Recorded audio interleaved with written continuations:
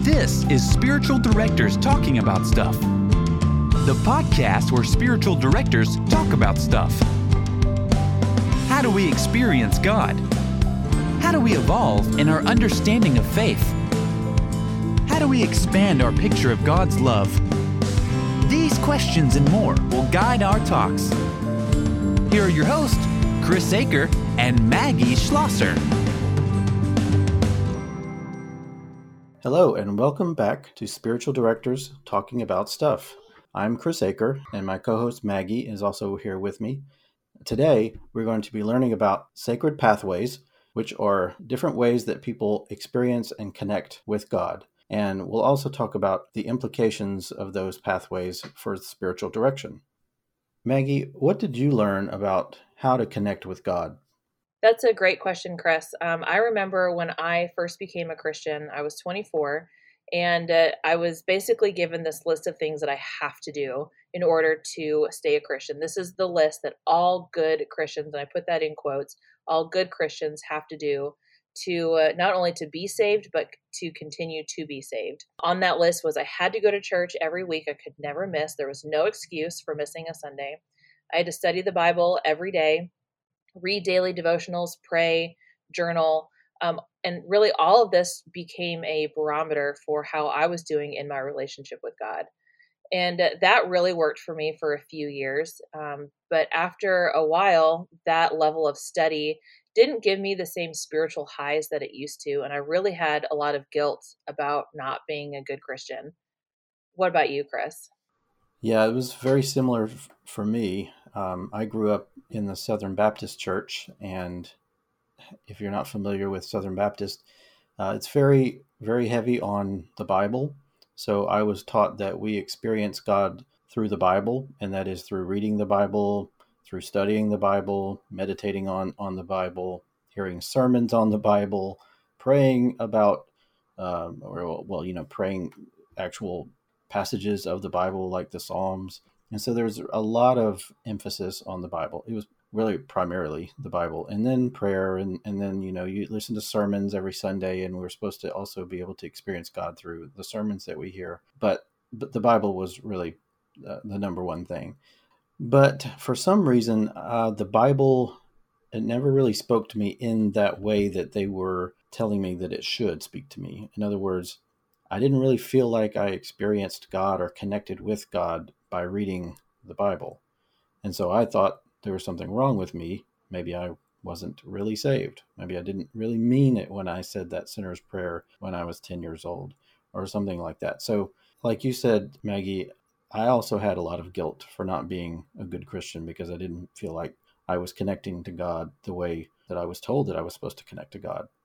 Yeah, I think that's really common for people to feel that way when what used to work or what we're told is how it works stops working for us. I read a book a few years ago by Jan Johnson called When the Soul Listens. And in that book, she calls this list of things that you check off every day and now I'm a good Christian, and now I'm a good Christian. I crossed all my T's, I dotted all my I's, God and I are good. With that mentality, she calls that checklist spirituality. And I just love that image that it gives of here is your list. Here is how you do for God and what you need to do. And your relationship with God is based solely on this checklist that we were taught, that churches teach, that we hear from other Christians. Chris, you and I have both mentioned that at some point, what that checklist gave us either stopped working or never really worked in the first place. Back in 2015, the Barna Group, which is a major research group, published a study on how people grow spiritually. And the study said that the number one challenge to helping people grow spiritually is that most people equate spiritual maturity with trying to follow the rules of the Bible. And so the implication is that if you follow the rules, then you're good with God. But we know that God wants more than a rule follower. He really wants to be in a relationship with us and to connect with us. If we're not careful, we can view faith as a one-size-fits-all approach. The way we connect or interact with God looks one way, one set of rules to follow. When that happens, we ignore the fact that we have certain talents and abilities and gifts, and we're wired a certain way, and we have a certain personality, and we get hyper-focused on the one way that we feel like we're supposed to connect with God, and we force ourselves into that pathway or style of connecting with God. So this can feel like trying to fit a square peg in a round hole. It can wear us out if we keep trying it over and over again. And this will lead us to many times feeling like a bad Christian, like we're not doing the right things. We start feeling alone, and then that leads into our relationship with God stalling. And then oftentimes that pendulum swings from the one extreme of following all the rules to the other extreme of grace abounds and you don't have to do anything really. So we just stop trying.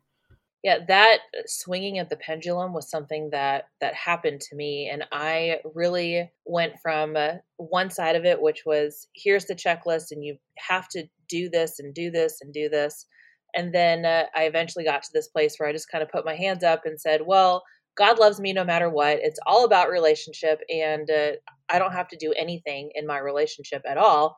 And grace abounds, and so I didn't do anything to connect with God, and I almost took that relationship with God for granted, and that relationship did kind of stall for me. Yeah, Maggie, that has happened with me as well, and it really is a challenge though at times to find where along that spectrum or along that continuum that we want to land.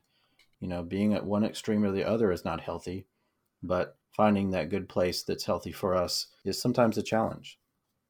And finding that place of balance is why it's so important for us to dig in and understand who we are a little bit more. I believe that we were all created uniquely in the image of God. And so, if that's true, why wouldn't it mean that we all uniquely connect with God as well? And there are so many different ways and expressions and styles that we have to interact with God. And when we view it this way, with this a diversity in connection with God, this becomes the opposite of a one size fits all approach. This gives us the freedom to look at ourselves and to study ourselves and ask, how am I wired and what gives me life? And when we start to ask these questions and learn how we were created, how we were wired, then we can discover our pathways. And this is where we can come alive. Now, these pathways that we're going to talk about come from a book that Gary Thomas wrote called Sacred Pathways, and we'll put the book information in the show notes for you. There are 9 overall buckets, so to speak, or pathways about how people connect with God or experience God. Now, the 9 that we'll talk about are not set in stone, and they're not specifically from Scripture, so there might be more. But most people seem to see themselves in one or more of these different pathways. Our goal is to find the pathway that fits for each of us, what it is that gives you life in your relationship with God. I personally believe that our spiritual pathways are mostly fluid, which means that they change throughout your life and they change in different seasons. Some people believe that how you're wired to connect with God is static throughout your whole life, but I think different seasons call for different ways to connect with God. And I truly believe that part of the spiritual life with God is to experiment with different practices and see what it is that gives you life in your current season. And this might work forever and it might not. So I'm going to fly through these 9 pathways. And then, Chris, I'd love to hear which ones you connect with the most. So the first one is called the naturalist. And these are the people that relate to God outdoors and in nature. These are the people that would rather read on a porch than in the living room.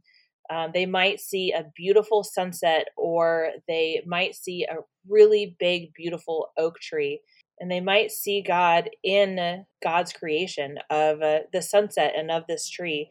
And this can be a very moving experience for a naturalist. The next one are the sensates, and this is not a kung fu way to relate to God, but these people relate to God through their senses. So through sight and smell and touch. These people love art galleries and museums, and probably have diffusers with lots of different essential oils in their house. And even something like going to Pottery Barn might be a moving experience for a sensate, with all of the things to see and the textures to feel, and all of that just might show them the diversity of how God created us. The next one is the traditionalist, and these people relate to God through religious ritual and symbols. They love history and things of old. They love reading prayers written by Christians hundreds of years ago. They probably love attending a worship service in a historic church.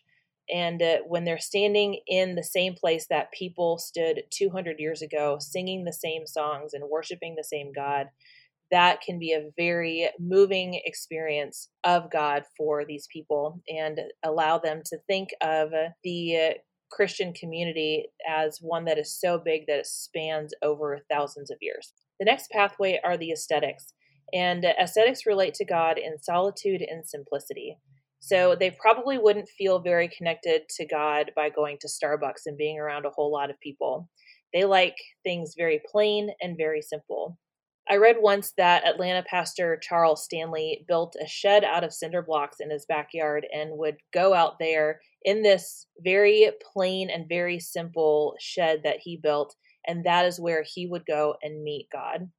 The next one are the activists, and they relate to God through fighting for values and social justice. These are the people that want to stand up for a cause. They are the ones that volunteer for the PTA and the HOA. When I think of activists, I always think of Dr. Martin Luther King because he was so passionate about civil rights and justice. The next pathway are the caregivers, and they relate to God by serving others, by giving care. They worship God by giving of themselves. These are the people that when you think of a very good host in the house and people that have that gift of hospitality, these are the caregivers. They want to serve you and they see God when they're serving other people. The next one are the contemplatives. They relate to God through personal adoration and heartfelt devotion. These are the people that can sit at a table and journal with a cup of coffee for hours on end. The things that give the contemplatives life are reflection and contemplation and meditation on God. The next one, which is similar to the contemplatives, are the intellectuals, and they relate to God through study and understanding. They are the ones that probably have a huge library at home. They feel closest to God when they learn a new insight about God. When I think of intellectuals, I like to think of the late Dallas Willard, who is considered to be the modern day father of spiritual formation. When you walked into his home, there was an entire room that was floor to ceiling, wall to wall bookshelves that were full of books. He was definitely an intellectual that loved learning new insights about God. And the last pathway are the enthusiasts. These are the people that relate to God through excitement and outward displays of celebration. I like to call these people God's cheerleaders. They're the ones that they want experiences and they love going to big conferences and they worship with their hands in the air and they're dancing and they just like being around a lot of people that are all singing the same way. Okay, so those are the 9 pathways. Just to go through them really quickly. The naturalists like nature. The sensates relate to God through senses. Traditionalists like history and things of old. The ascetics like solitude and simplicity. The activists like to fight for values. Caregivers serve others. Contemplatives love spending time with God in heartfelt devotion. Intellectuals relate to God through their mind and study. And enthusiasts are God's cheerleaders. After going through those 9 pathways, you might already know how you are wired to connect with God in your current season. If you're unsure, we're going to have a link to a really great assessment that will help you discover your pathway, and that will be in the show notes for you. Chris, can you share a little bit about what your pathways are and how it plays out with the spiritual practices that you do within those pathways? Yes, as you were reading through that list, I definitely related to several of those. And even I could remember relating to some of those at certain parts of my life and when I was in a different place spiritually. And now I don't really relate to that anymore. So, for example, I think the intellectual list would describe how I connected to God back about 15 to 20 years ago, probably for about a decade. I really I dove into studying theology, and I just really wanted to learn all I could about all kinds of different things about God and about different doctrines. And so I really did feel like I connected to God during that time. So that would be the intellectualist. Now I don't really find that I connect to God as deeply in that way. I have changed. These days, I definitely feel like I'm a naturalist. I love being out in nature, especially in a stream. I live near the Great Smoky Mountains, and there are the most beautiful streams running through the mountains. And I love to sit next to one of those streams and just relax and just listen to the stream, listen to the noise of the water, running over the rocks. And I just sit there and I listen and I pray. And so that would also be the contemplative side, or the contemplative pathway, I guess, in me. So I kind of do both of those. I sit by the stream and I just sit in silence. Many times I'll also bring my journal with me, which would be a contemplative path as well. So I just feel like, the combination of sitting by the stream in silence with my journal is really kind of that trifecta of how I connect with God. I've also found in the last 3 to 5 years that I have started finding a connection to God through beautiful things like artwork, beautiful music, and one of my favorite things these days is to go inside beautiful cathedrals. About 2 years ago, my family traveled to Barcelona, and I was able to go into some of the most beautiful cathedrals that I've been to in, forever. And it's just such an amazing experience to be inside the building and to see the amazing craftsmanship and artistry that the craftsmen built hundreds of years ago. And that really makes me remember how God is a creator and created us, and we are also creators. And so our creations are just kind of a small glimpse of that beautiful creation that God has made. And so I guess that would be the sensate side of me, the connection through art or architecture. And then music. I don't know what it is, but there's something about sitting in the symphony, listening to Beethoven's Ninth Symphony, and I just have to close my eyes, and I can connect with God that way. It's such a beautiful connection. So what about you, Maggie? What are some of your pathways?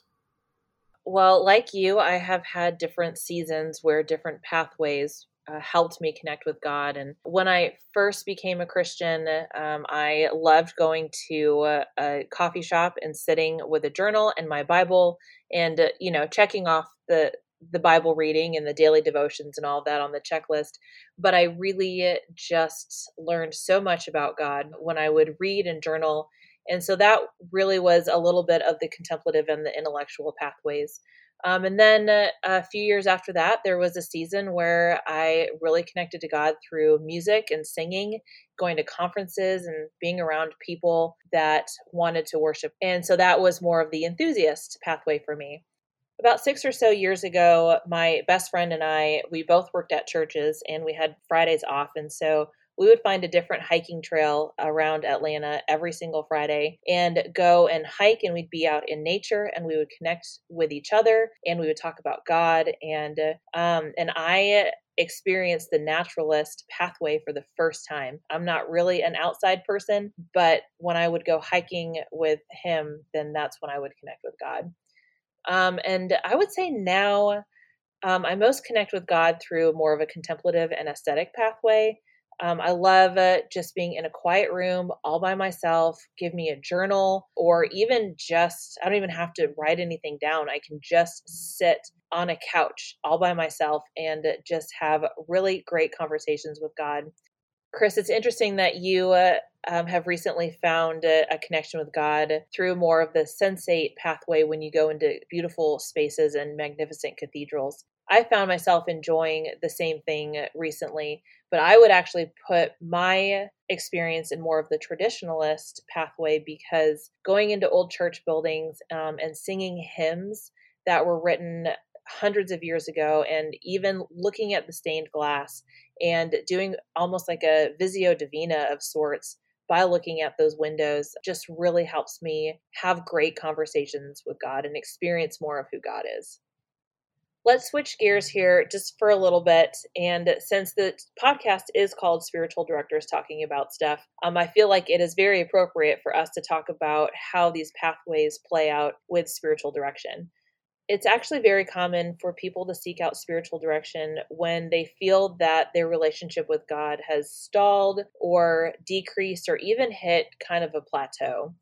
A spiritual director can help a directee see God in more ways and even potentially suggest, as it's appropriate, different practices that might help them experience God and kind of reignite that relationship. And again, all of the suggestions and pathways and all of that is only if it's appropriate.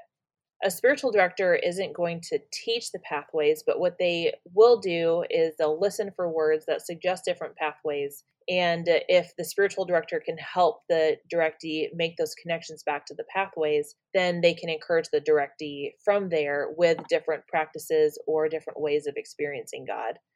One thing that I have found for me as a spiritual director is that I have become very aware of my tendency to take a step backward back into a checklist spirituality. I need to let that go. And by practicing different spiritual practices is more about experiencing God and connecting with God than it is about using it as a barometer for your relationship with God. So I constantly have to remind myself that we are all created uniquely, which means we all connect with God in unique ways. And so our directees are probably going to have a different pathway than us, which means that they will have different practices or different routines when it comes to how they connect with God.